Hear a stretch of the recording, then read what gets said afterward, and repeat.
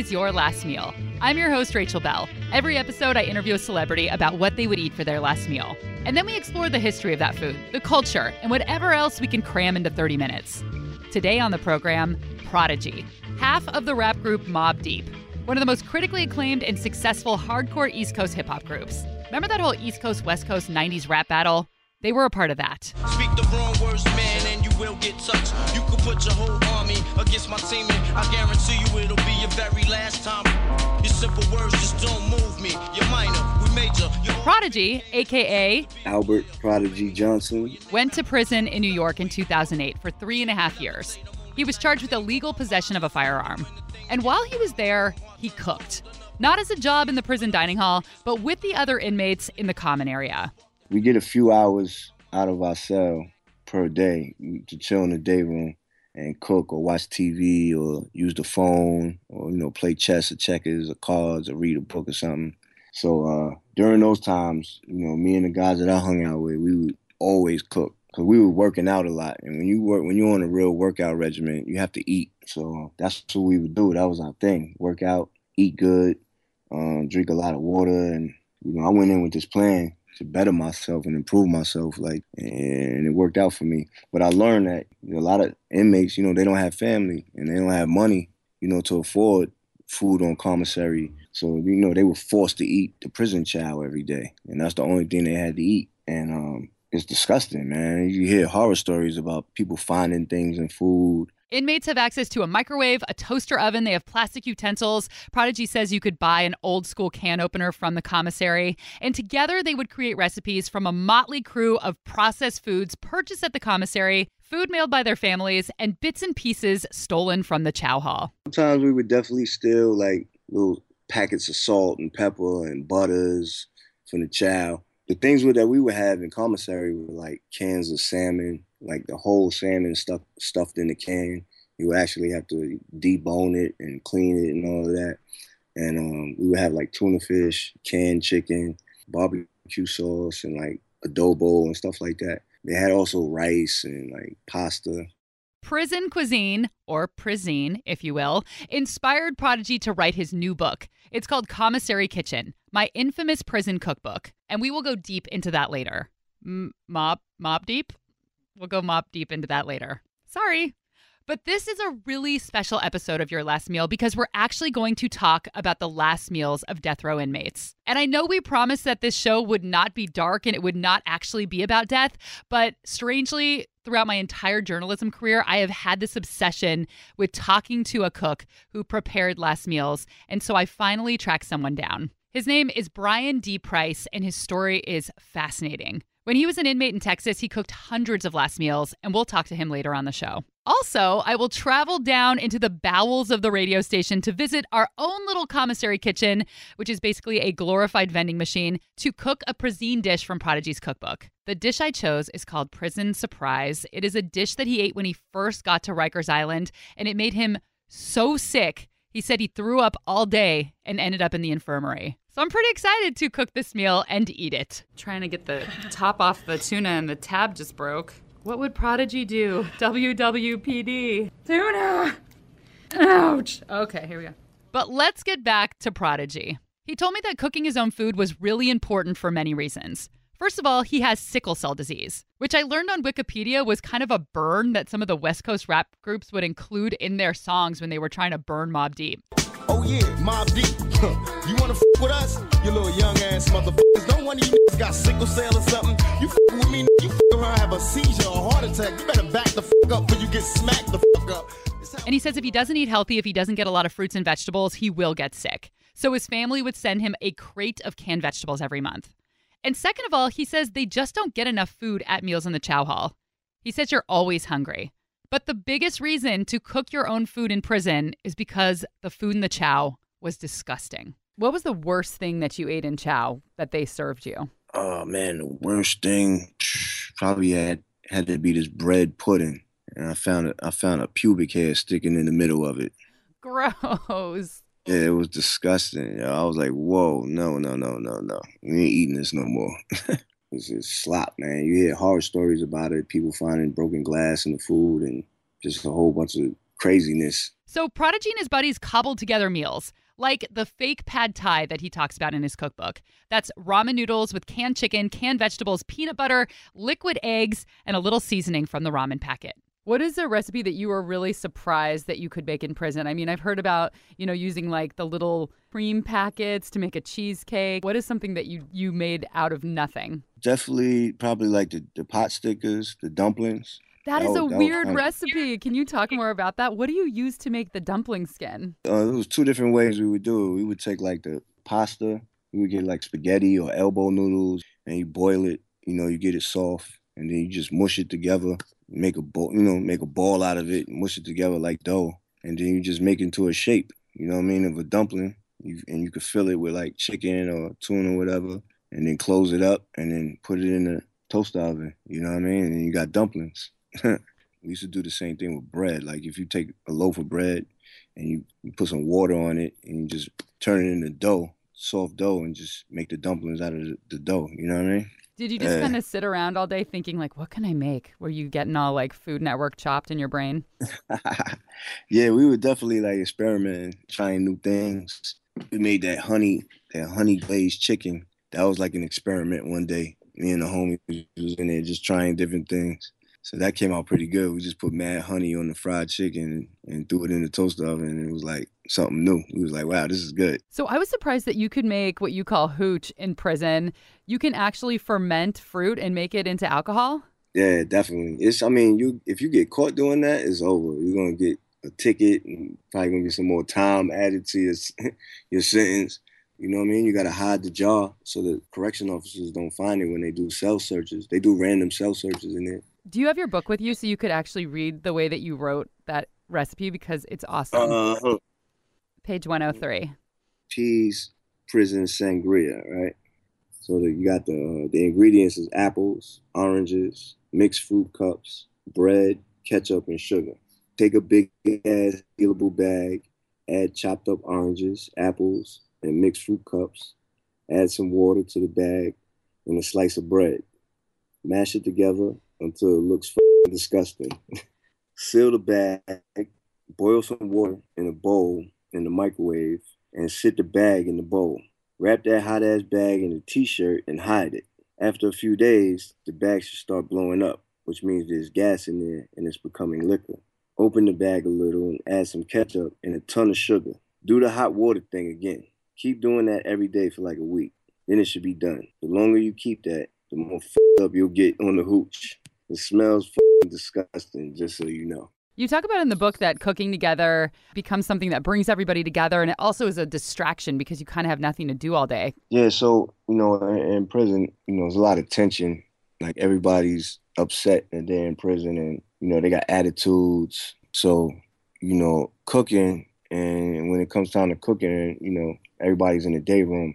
Usually, people share the food. Like I might throw in the rice, you throw in the salmon, somebody else will throw in the beans, and then we'll make the food and then we'll all eat together. Whoever chipped in, you know what I mean? And sometimes we might share it with somebody if we feel like, being nice or whatever. But the cooking, it takes like an hour or two to prepare a meal, you know what I mean, and sit down and eat. It takes your mind off of where you at for a little while, because you're sitting there preparing your meal, and it's almost kind of peaceful, for the moment. You forget where you at for a little while, and you get to, talk to the other inmates, and it just helps bring people together, and it calms a lot of the tension. So it's a good thing. Prodigy was not on death row, so the idea of an actual last meal wasn't a reality for him. But being locked up for a few years, he says he thought about food all the time. So when I asked him what his last meal would be, he had an immediate answer. Definitely Korean barbecue. What do you like to order? Oh, man, I'll get a little bit of everything. Salmon, beef, shrimp, chicken, probably some vegetable fried rice. So why Korean barbecue? Why would that be your last meal? That's just my favorite, one of my favorite foods. I love the flavor, the seasoning. Do you remember the first time that you had it or who introduced it to you? Yeah, my friend Alchemist introduced it to me. He's like a big food person. He really loves food, so He took me to this restaurant called Wule Oak in the city. Man, I was blown away. I was like, wow, this is amazing. And I was just like stuck, hooked on it ever since. You talk about in the book the fact that being a rapper and somebody who traveled around the world performing, that you lived like a really nice life and you ate at all kinds of great restaurants. And so it was kind of a harsher blow maybe to come from that to eating prison food. What was the thing that you craved the most that you wanted to eat when you got out? That was it, the Korean barbecue. Did you go to that spot? I went straight, the day I got released, I went straight from the prison, straight to the Korean barbecue restaurant. I thought about it the whole entire 3 years I was away, and I couldn't wait to come home and have it again. That was my first meal. Is there anything that you made in prison that you were trying to kind of capture those flavors or that essence that you created a recipe around? Definitely the fried rice.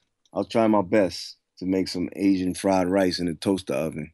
And it came out actually pretty good. You know what I mean? Pretty close. I was so excited to hear that his last meal was Korean barbecue because Korean barbecue is delicious and it's a complete experience. It's not just about the food. It's interactive. You have to bring a group of friends with you.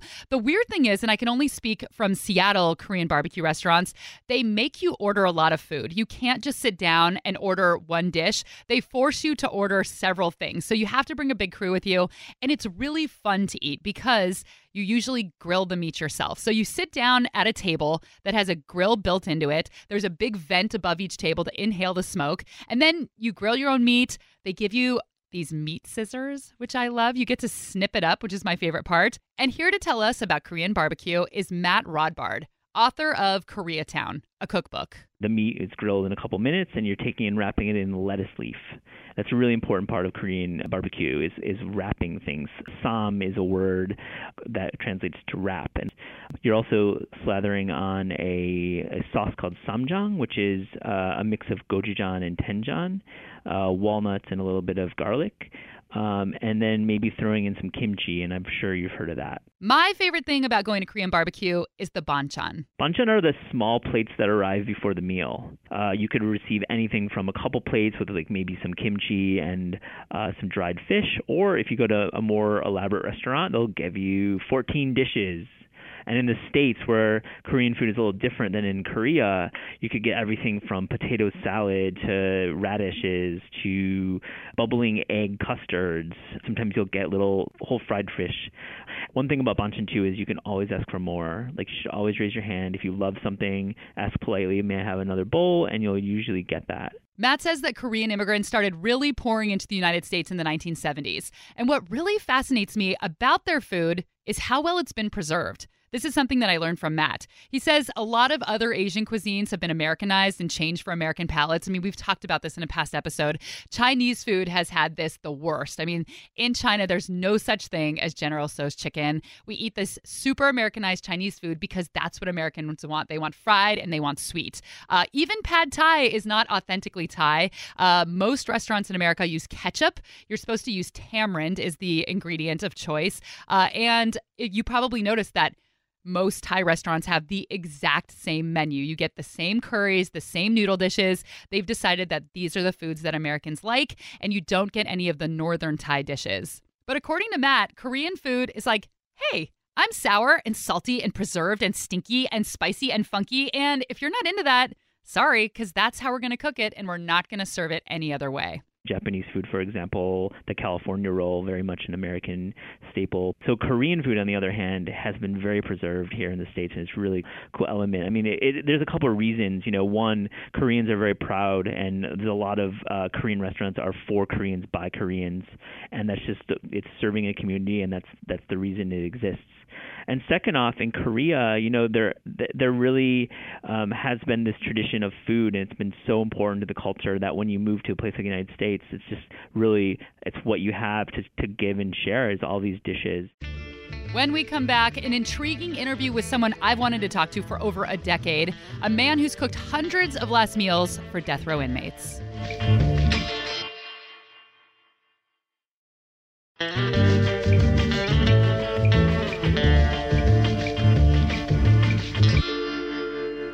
We don't usually discuss actual last meals on this podcast. This was something I feel like I promised you that it wasn't going to be morbid. It wasn't going to be a death-related podcast. But I personally have been fascinated with actual last meals for over a decade. Somehow I stumbled across a website that listed the last meal of every prisoner who'd ever been executed. I don't know why this is so fascinating to me. It's just like a morbid curiosity. And I managed to track down Brian D. Price. He's the author of the book Meals to Die For. He cooked 218 last meals over the span of a decade when he was an inmate at a Texas prison. He now owns a restaurant in Crockett, Texas. And that's where I was able to track him down. Hi, Rachel. How are you, sweetie? I'm good. How are you? Oh, it's pretty cold right now. It's right at freezing. Brian went to prison in 1989. For the assault on my ex-wife and the kidnapping of my brother-in-law, a domestic dispute that got way out of hand, and I just lost control for a little while, and it cost me 14 years of my life.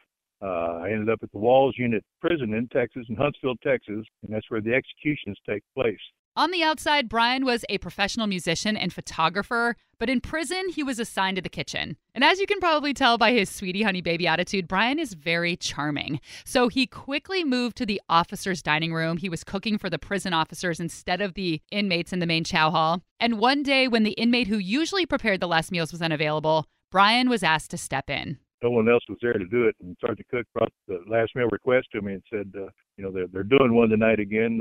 Would you be willing to do it? Because they wouldn't force any cook to prepare the last meal. They'd have to ask for a volunteer. It's kind of like their policy. And I said, okay, Sarge, I'll go ahead and do it. So I decided if I was going to do the last meal that someone's going to have on this earth, no matter what their crime was, I was going to try to do it as if it was someone that I knew and loved, a family member. And I wanted to prepare it to the best of my ability with what we had to work with. And contrary to what the newspapers and the media would release, when someone would request a last meal, they'd request sometimes some extravagant meals. Well, most of the time they didn't get what they requested because it had to be something that we could prepare right there out of the kitchen commissary. Like if they wanted a lobster or whatever, they got a piece of frozen pollock, which I tried to gussy up a little bit so they wouldn't look like they got the same piece of fish they'd get every Friday. I'd cut it diagonally and wash the breading off and put my own batter on it. Made it look like something like from Long John Silver's. So they thought they were getting something from the free world at least. But they didn't get lobster. They got a piece of fish. Wanted a steak, you got a hamburger steak. So I learned the arts of trying to substitute something that would be palatable and something that would be enjoyable for the last meal for someone on this earth. But I decided I was going to try to prepare the last meal to the best of my ability. Well, after I prepared that last meal for that particular inmate, or the condemned, his name was Lawrence Buxton, a black man who had naturally committed a murder. Well, that night, before I sent the meal over that way, I'm Christian, so I prayed over the meal and I asked the Lord to, accept this man if he finds forgiveness, if he hadn't already. And I went back to my cell that night and I kind of reflected on it a little bit. Well, the next day, Sergeant Cook called me into his office and said, "Hey, Price, that guy they killed last night, he sent a word of thanks over to you. He said he really enjoyed that meal."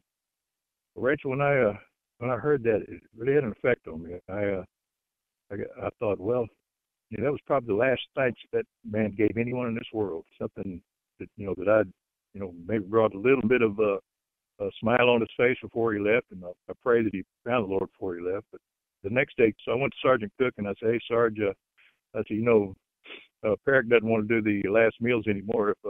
If you want me to," he said, "I'll be the one to do it." He said, "Well, you're my man, Price." So for the next 10 years, I prepared all the last meals from 1991 to 2001 in the state of Texas. I worked on 218 executions. I can't believe there were that many executions in that time. Oh, yes. In 1997, when I started writing my book, there was 37 executions that year. The next year, there was, I believe, 35, and the following year, there was 40. Sometimes there was 2 in one night. They'd execute one about 6 o'clock and another one about 8 o'clock. So I had to prepare 2 last meals in one night on more than one occasion. And one time in the summer of, I think it was June of 97, they had 4 executions 4 straight days in a row, Monday, Tuesday, Wednesday, and Thursday. They was really putting them through there back in the 90s. Yeesh. Yeah, we don't have executions very often in Washington State. I asked Brian if he made the same meals over and over again. Yes, the most requested last meal, believe it or not, was cheeseburgers and French fries. And I kind of figured that's comfort food. Did you use frozen French fries or did you start fresh with potatoes? Oh, no, they always had fresh potatoes there in Texas prison. They grew most of their own produce in Texas, very self-sufficient. And I remember one man, he wanted he was executed on his birthday by request, and he wanted a homemade cheeseburger, a whole plate of French fries, and I believe strawberry ice cream and a cake for his last meal. And the bakers also made homemade buns for it. They're really big. It was a monster burger. When the execution was over, they'd always send back the tray and such with whatever leftovers, or if they ate anything at all. Sometimes they didn't eat at all. I guess they lost their appetite. But that man ate everything but like one bite of that cheeseburger and a couple French fries. I mean, he pounded it down. You said the first time that you did this, you prayed over the food. Is that something that you continued to do? And did you have a different mindset when you were making these meals than you did when you were, just doing the regular chow hall stuff? Oh, absolutely. Absolutely. It was a very sobering and somber day, the day of an execution. I mean, the whole mood of the prison, at least in the kitchen, was definitely had changed. Well, like one man, he ordered butter beans for his last meal.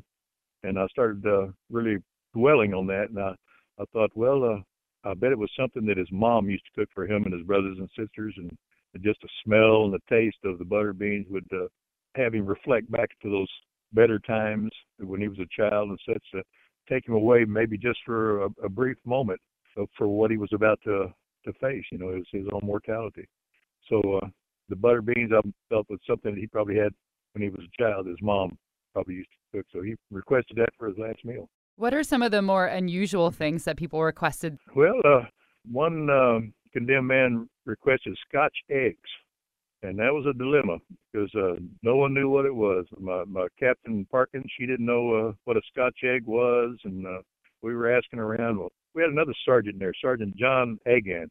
Sergeant Agan came in and said, "Hey, Sergeant, so we got a problem, man. This guy wants Scotch eggs, and nobody knows what it is." And he just started laughing. He said, "You ain't going to believe this, Price." He said, "I was watching Good Morning America last week, and they were showing how to make Scotch eggs." I said, "You got to be kidding me, Sergeant." He said, "No, really." He said, "It's a boiled egg wrapped in sausage, dipped in pancake batter, and deep fried, and served with pancake syrup."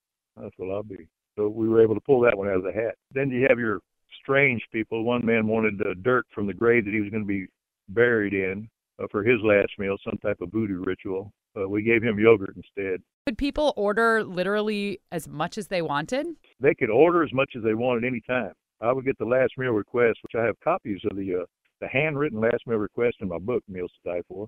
They would request whatever they wish, but they wouldn't get it. I mean, like one man wanted 24 tacos and I think 6 enchiladas, a whole bunch of stuff. Well, Captain Parkins said, "No, he can't eat all that. Let's just cook him, like 6 tacos, a couple of enchiladas." They gave him just a reasonable amount that he could probably finish in that time that he had before he was going to go meet his maker. Do you think that part of requesting all of that is kind of just one last try to stick it to the man kind of thing? Like, give me what I want.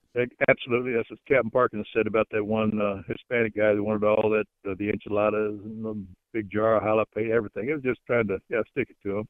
In 2011, a Texas inmate named Lawrence Russell Brewer, who was a white supremacist gang member, was executed for chaining a man to the back of a pickup truck and dragging him to his death. For Brewer's last meal, he requested 2 chicken fried steaks, a triple patty bacon cheeseburger, fried okra, a pound of barbecue, 3 fajitas, a meat lover's pizza, a pint of ice cream, and a slab of peanut butter fudge with crushed peanuts. Brewer did not eat a single bite. And prison officials used this meal, this one man, as an excuse to take away an inmate's right to choose their last meal. In 2011, Texas halted the tradition forever, saying an inmate does not get to choose their last meal. They can eat whatever's on the menu that day at the chow hall. Senator John Whitmire, chairman of the Senate Criminal Justice Committee, said, quote, "It is extremely inappropriate to give a person sentenced to death such a privilege." And this outraged Price, who was already out of prison, he was married at this time, he was running his restaurant, but he felt very strongly that an inmate already did their time. He thinks they're already paying the ultimate price. They're losing their life for the crime they committed. So the last meal is just one last choice they get to make. A little bit of comfort before they go to meet their maker. And Brian felt so strongly about this, he contacted the state, he contacted the prison, and he offered to come back and prepare the meals himself. I offered to prepare the last meals again, myself at my own expense, because Texas had stopped the last meals. His offer was denied. But he's still working on it. He wants to get the Texas legislature to reinstate the last meals. Before you went to prison, were you against the death penalty? No, I believe I was for the death penalty. Even when I started the last meals, it wasn't until I was there firsthand and started witnessing all that I had to really reflect on it. People need to hear a story firsthand. to change their mind. I mean, I, a few years ago, started doing stories in prisons locally, and I went to the women's prison a few times and a men's prison. And it's kind of been my thing on the air to try to humanize these people, because I think so many people have this attitude of just lock them up, throw away the key. They don't deserve good food. Who cares? Just leave them in there. And it's like, well, what is it? 97% of people get out. Like, don't you want them to be good human beings? So you have to treat them well and try to help them. I mean, it just drives me crazy how it's just this attitude. And then, people get out and they can't get a job or an apartment because of their criminal past. Of course, they're going to go back and do what they were doing before and commit crimes. That's wonderful to hear you say that, Rachel. You're an exception to the rule. Most folks and most of the journalists or interviews that I've done throughout the years, the majority of them, they have that outlook, mentality, or whatever. Just lock them up, throw away the key. They don't deserve another chance, or so on and so forth. And most aren't looking for a handout when they get out. They're looking for a hand up. Prodigy has also become somewhat of an advocate for prison reform. He does some speaking engagements around the country, and he's trying to use his fame for good. He's hoping that this cookbook that he wrote will shed some light on the problems in prison and give a voice to people who don't have one, because nobody ever wants to listen to a felon. Like I said, people brand them as a bad person. You don't have a voice, and so it takes people like Prodigy to try to make some change. It needs to be a big reform with the prison system in America. Food is just one thing that needs to be changed. This book helps to shed some light on that one particular subject. My experience in jail is there's all kinds of people from all walks of life in prison. People might have the misconception of, prison is crazy criminals or something, but there's a lot of Martha Stewarts in jail. You know what I'm saying? There's a lot of white-collar crime, a lot of people that are actually innocent, that got set up, a lot of people that were defending their families, defending their kids and had to commit a crime. Maybe they were defending their daughter or their son, and all kind of reasons and many ways to be in jail. You know what I mean? And you come from all walks of life. You can be locked up just by making a mistake. You got good people in prison. You know what I'm saying? It's not just all bad, evil people. You got good people in there too, man. You know what I'm saying? Like, that deserve good treatment. Like, they deserve better condition in jail. They deserve a cleaner, healthier time to serve. You know what I mean? They're serving their time already. They're already away from their families and their life and their careers or whatever. They're already serving their time. Give them better conditions. Give them better food. Like, you know what I'm saying? There's not much to ask for. Going back to Chef Brian for a couple of minutes, when he went into prison, he believed in the death penalty. And then he completely changed his mind after working so close to these people who were executed. And he told me a couple of stories about people who worked within the prison system to kind of shed some light on the fact that not everybody is so hardened and mean to the inmates. He told me one story about a warden who would be in the room with the person who was executed, and he would put his hand on the leg of every inmate who was executed so that they felt like they had somebody with them when they died, that they weren't completely alone. And this warden retired 2 years early. He just couldn't take it anymore. He couldn't do that job any longer. Here's another one of Brian's stories about another prison official who was deeply affected by capital punishment. I mean, when I first got there, it was horrible, man. There was rats running everywhere and cockroaches and such, and you'd see them in the food. It was terrible. And that was in the late 80s and early 90s. Well, Captain Parkins took over, and she brought an air of femininity to that. She put curtains up in her office. She had, the health department come out and clean that place up. She had compassion and respect as long as you gave it back to her for the inmates. I'm sure you've probably heard of Carla Faye Tucker. She was the first woman executed like in 100 years in the state of Texas. She had given her life to the Lord while she was behind bars, and she committed a horrible, heinous crime with another guy, killed two people with a pickaxe in a drug-induced frenzy. And anyway, Carla Faye Tucker, there was a lot of media coverage, for a whole week before the execution, satellite trucks from all over the world, outside the unit. But on that day, Captain Parkins came out and she wanted to help me do the last meal. Carla Faye had requested bananas, peaches, a garden salad, so on and so forth. And so she went and purchased these things herself because we didn't have them there in the prison commissary. And she came out and she brought in some paper plates that had little flowers on them, real feminine looking, because normally you serve them on these blue plates, plastic plates that you have in the officer's dining room. But she brought these little flowery paper plates, and she helped me peel and slice the peaches and the bananas and a cucumber, which we peeled and sliced, and a garden salad with ranch dressing. Arranged it real nice on that plate. And I remember she wore her hair up like in a beehive. I don't know if you remember the old beehive hairstyles from the 60s. Both of her hands, she's a real little gal, about 4'9", about 60-something years old. I remember she touched with both hands her hair, kind of patted it. She said, well, that's the best we can do, Brian. She said, I'm going to take it on over there to her.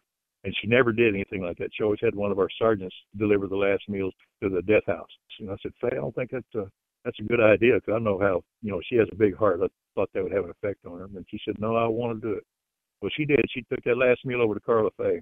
And about half hour later, she came back. And when I seen her walk out of the officer's dining room and into her office, her face was ashen, kind of pale. And she went and sat down at her desk, and I walked up and knocked on the door, and she waved me in. And I came in, and I said, well, Cap, how was she? He said, Brian, that was just the sweetest girl. She said she just thanked us for the meal, and hoped that that it wasn't having a big effect, and she wasn't too much trouble, is what she said. And she said, Brian, I just can't believe they're going to kill that. And then she repeated herself. She said, I can't believe they're going to kill that. And she burst into tears and put her hand in front of her face and waved me away right quick. So I left the office. And probably about 15, 20 minutes later, she waved me back in. I shouldn't have went over there. You're right, I should have went over there. She said, I'm never going to be the same. So it had a big effect on Captain Parkins, too. So the myth that the Texas officials were cold-blooded and heartless, that was a myth also. I've seen them firsthand, and I'm the one and only one that probably was able to witness something like that. We'll be right back.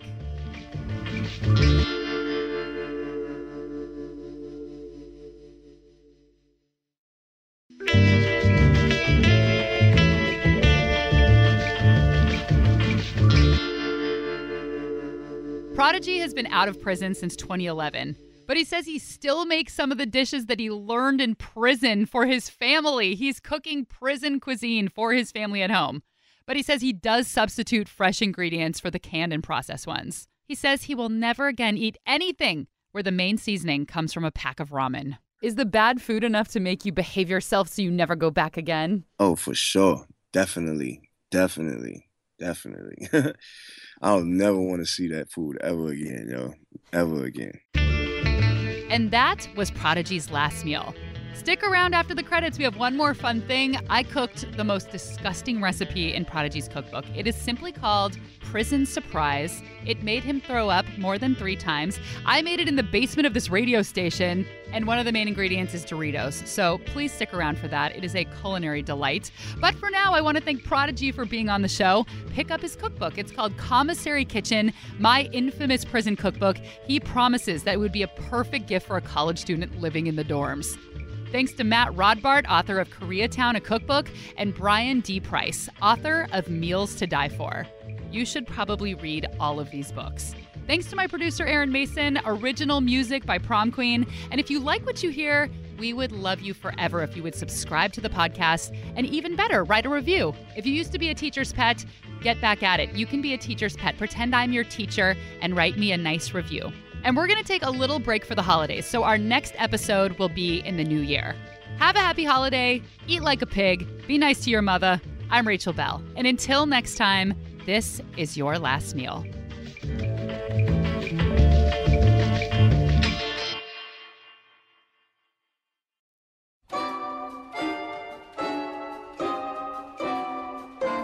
All right, so I'm in Avanti Market, which is basically a glorified vending machine room in the bowels, in the basement of the radio station here. This is basically our prison commissary. So I wanted to make one of the recipes from Prodigy's book. And one that he said that was pretty much the grossest is peas. Don't try this at home, prison surprise. So that's what I'm gonna make. I see all of the ingredients that I need here. So the first thing is ramen noodles. We have a cup of noodle, and we only have the shrimp flavor, which I think is the grossest one. And then over here, Doritos. And then Jack Mac, and he says tuna works fine too. So we have these little snack on the run bumblebee tuna salad. It looks like it's like a tuna salad mix with crackers. So this will be our tuna. It'll have a little extra Flava Flav. And then it calls for hot sauce, which I always have at my desk. I always have a bottle of Tapatio. So we're gonna grab all these items and then head to the microwave and make Prison magic. So I just filled up the cup of noodle with hot water, and we're gonna let it sit. Okay, so the ramen is a little al dente. I'm gonna pour all the broth out because we just need the noodles. I'm just gonna put this tuna fish in the noodles cold. It's a scent I've never smelled before. All right, so we're going to open up the Doritos and crush them up until they're in a fine powder and mix them in with the cooked ramen noodles. He doesn't say to add the hot sauce, but I'm assuming I'm supposed to, so I'm going to. And then the last bit of instruction says, good luck, yo. All right, so it's all mixed up. We're going to take it back to the studio and taste. Okay, so we just cooked up peas. Don't try this at home. Prison surprise. So now's the final moment to taste this creation. So basically, it is beige and orange, and there are specks of green from the tuna fish because it had celery in it. It is definitely, though, a beige buffet. So here we go. Ramen noodles, plastic fork, Doritos flying onto my jeans. That's actually kind of good. Really? Like, not good in a, I would like to have peas, don't try this at home, prison surprise for dinner tonight, but in the undeniably addictive way processed foods with MSG mixed together make you want to eat more of it. It has this salty, addictive kind of flavor to it, and there's a crunch from the chips. I'm going to let you taste this. The interesting thing is that it actually tastes like a dish. It doesn't taste like ramen noodles and then Doritos and then tuna. You don't really taste the individual ingredients. It tastes like it has melded together into one dish. What do you think? You're right. So if I was in prison, I would definitely eat this. From the way that Prodigy made the other food sound, this actually, I can imagine, tastes much better than the slop that they eat in the chow. Oh, yeah. There's no glass in this. There are no pubic hairs in this. So already it is better than what you might expect in the chow hall. My tongue is a little bit burning with salt. Do you feel that feeling? Absolutely. But again, it tastes pretty good. Yeah. As far as that brain trickery. I would imagine that prison food is probably really bland and boring. And this has so much flavor, so much salt, that probably makes you feel better. Very salty. But so is prison. I'm still eating it. Why am I still eating it? You want more? Kinda. Yeah, here you go.